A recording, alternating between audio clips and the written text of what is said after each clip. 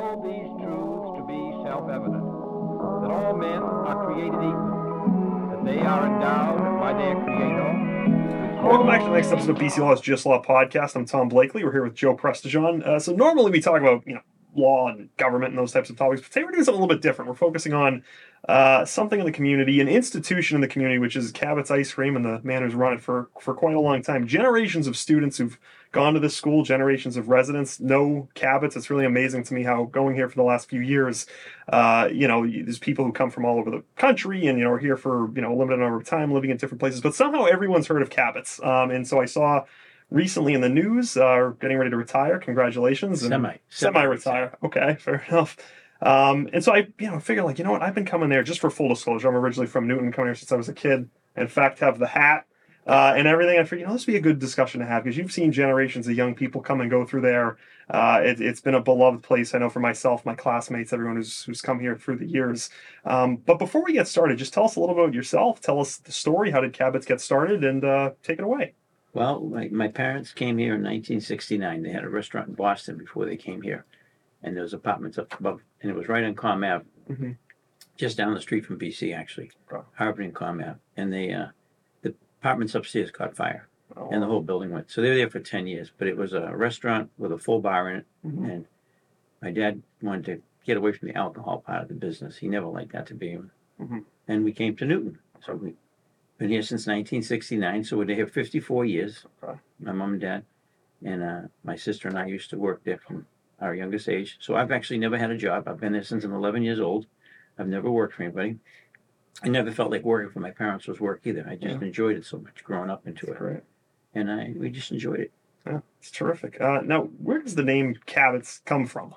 That actually right from here, right in the area that the BC Law Campus is almost in. It's Cabot School, Cabot Woods, Cabot Park, Cabot Playground. Cabot Street, too. Cabot Street, Okay. yep. And there was a gentleman, John Cabot, who left all this land to the city years ago. Wow. And one year I had a little child come in from, I think, Mount Alvernia. Okay. And The high school over Yep. here. Okay. And she was one of those children that never took the answer as okay. She always said, well, but why? And I told her the same thing I just told you. And I said, tell you what, you go find out and I'll buy you a banana boat. And she went right down the street to Newton History Museum and they printed out a nice little paragraph about it. And she came right back. And you were right. Very, very cool. I didn't know that. So Boston Globe in 2019, on the 50th anniversary of Cabot's, as you were alluding to, wrote, "This is where the children of Newton have come for decades to mark birthdays, recitals, and graduations. This is where they've gotten their first jobs. This is where, now grown, they bring their own children." And you were quoted in the article saying, "One of the most rewarding things is to see people come in with children who used to come in as children themselves." I'm just curious, what's it like to have played that unique role in the city, to run that place, this fixture of the community for generations now? What must that be like? It's awesome. I mean, we create what we call ice cream smiles. Okay. And they come in at all different ages. And you can look around the restaurant at any given time and you'll see a table filled with people. There'll be young babies, parents there, grandparents there, and it's just every generation you can. Yeah. But for a family to come in like that grew up in here, to say this, I used to sit here, we used to come here when I was your age. Yeah. There's so few things in life. Everything changes so quickly now, Yeah. which isn't a good thing, I don't think. No, 100%.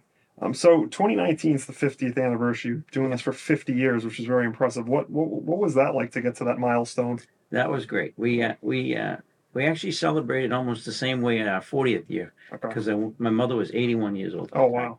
And I wanted her to be involved, and I didn't want to risk waiting another 10 years. Right. So we celebrated a big 40th anniversary. So it was kind of like a dry run. Okay. And it was fantastic. And then we did the 50th. It was fantastic. We did very similar. Awesome. Now, oftentimes there's been a lot of people who've sat in that chair who were, different parts of the legal profession, politicians, et cetera. And oftentimes the question I ask is, well, what's made you stay at what you're doing? Why have you done this for so long? And I think you've been doing what you've been doing much longer than any of these folks. And I think are probably much happier doing so than what a lot of other people are doing for a living. But I am curious, nonetheless, what's made you stick with it for so long? Anyone who loves what they're doing, it's not work. Yeah. And to me, it wasn't work. Okay. And it still isn't, kind of. I'm tired. I'm getting worn out. But things have changed so much drastically in the world and the work environment. But you got to have a passion for it. And to be in the hospitality business, which is the food service business, you got to be hospitable. And I enjoy people. I enjoy serving people. I enjoy having them come in. It's almost like you welcome them to your home. A business, a restaurant is almost an extension of your home. Yeah, awesome.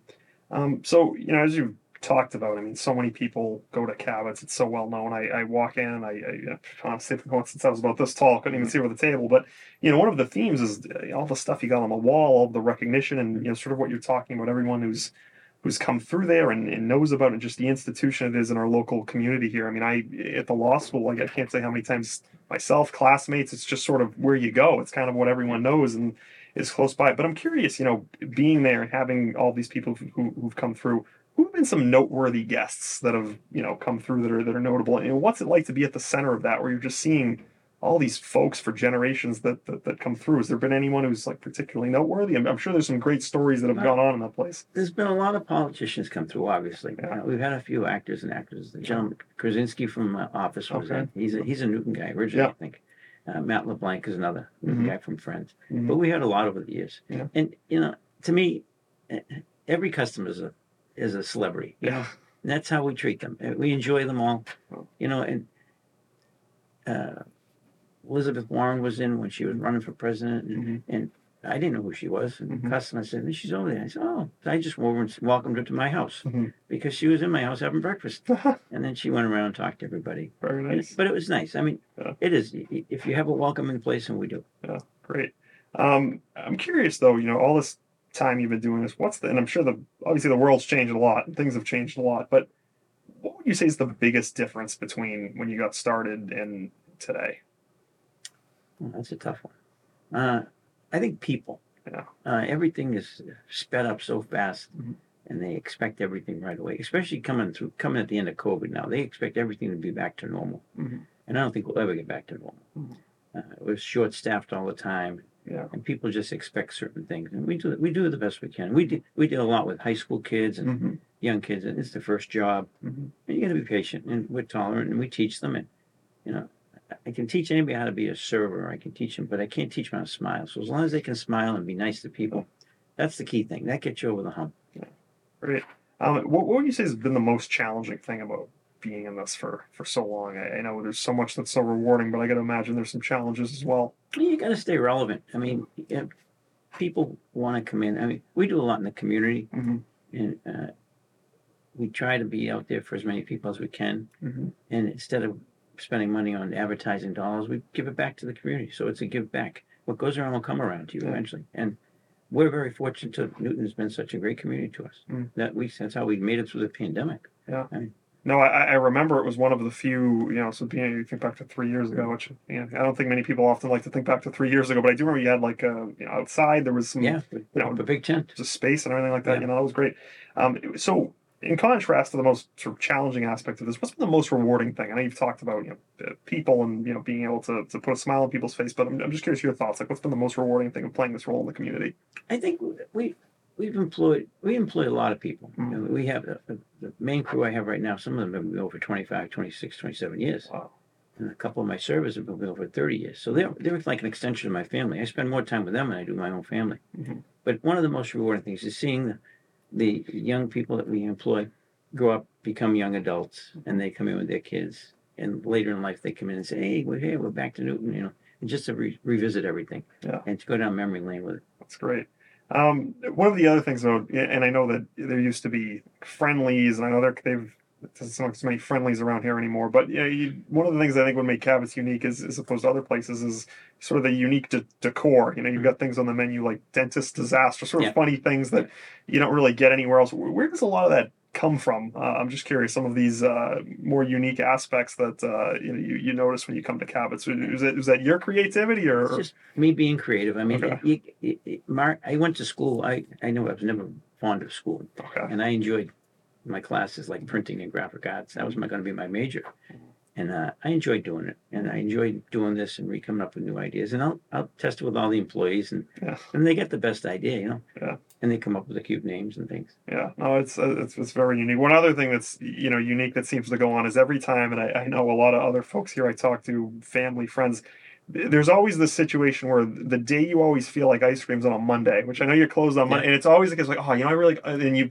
sometimes you even show up and then you realize it's Monday, and you're no Sundays on Mondays. No, exactly. Yeah. I also wanted to ask, just sort of bigger picture. advice for, I guess, today's generation? Because I think in a way, a diner, an ice cream parlor is a sort of, traditional, I guess, perhaps Norman Rockwell painting sense. I know you talked about Elizabeth Warren coming through. I know when it's time for campaign season and elections, you often see politicians go to places very much like Cabot's and try to interact with people. And I think in a way, that setting represents sort of a calmer, simpler time in history where a lot went on there. And, here at BC Law, we're a law school where our students or graduates are going off into a very chaotic and quite honestly strange, divided world we're living in now. Is changing very rapidly, and I guess not always in the best ways. But you've seen and interacted with young people, much like ourselves, and very younger, who've come and gone for generations now. And I'm just curious, what advice would you give to young people today? I guess what lessons have you learned serving our community in this very unique and positive way for so long? Well, whatever you do in life, you have to have a passion for, and you got to enjoy it. That's key, because it will come out. It will show when you complete your tasks, whatever it is. Mm-hmm. But I've always enjoyed working at Cabot's. We serve everything in old-fashioned glasses and things. It's a throwback. Yeah. And that's why we have the old-fashioned soda fountain. Mm-hmm. But to have the ice cream sundae glasses and things, because no one uses glasses anymore. They use paper cups. Mm-hmm. And to see the fudge running down the sides and stuff, and you see them cleaning the plate, that's they'll sit there for 10 minutes licking the plate. But now the newest thing is everybody takes pictures of everything. Oh, yeah. So you deliver 6 enormous big sundaes to tables, and they're all got their cameras out, and they're taking pictures, and everything's melting. And me, I'm going, it's melting, eat it, let's go. Yeah, no, it's absolutely a trend. And I'm guilty of that myself. Now, I don't really post much to social media personally, but there is something about you see them, because it's almost like an art form in a way. You see it, like, oh my God, let's capture that.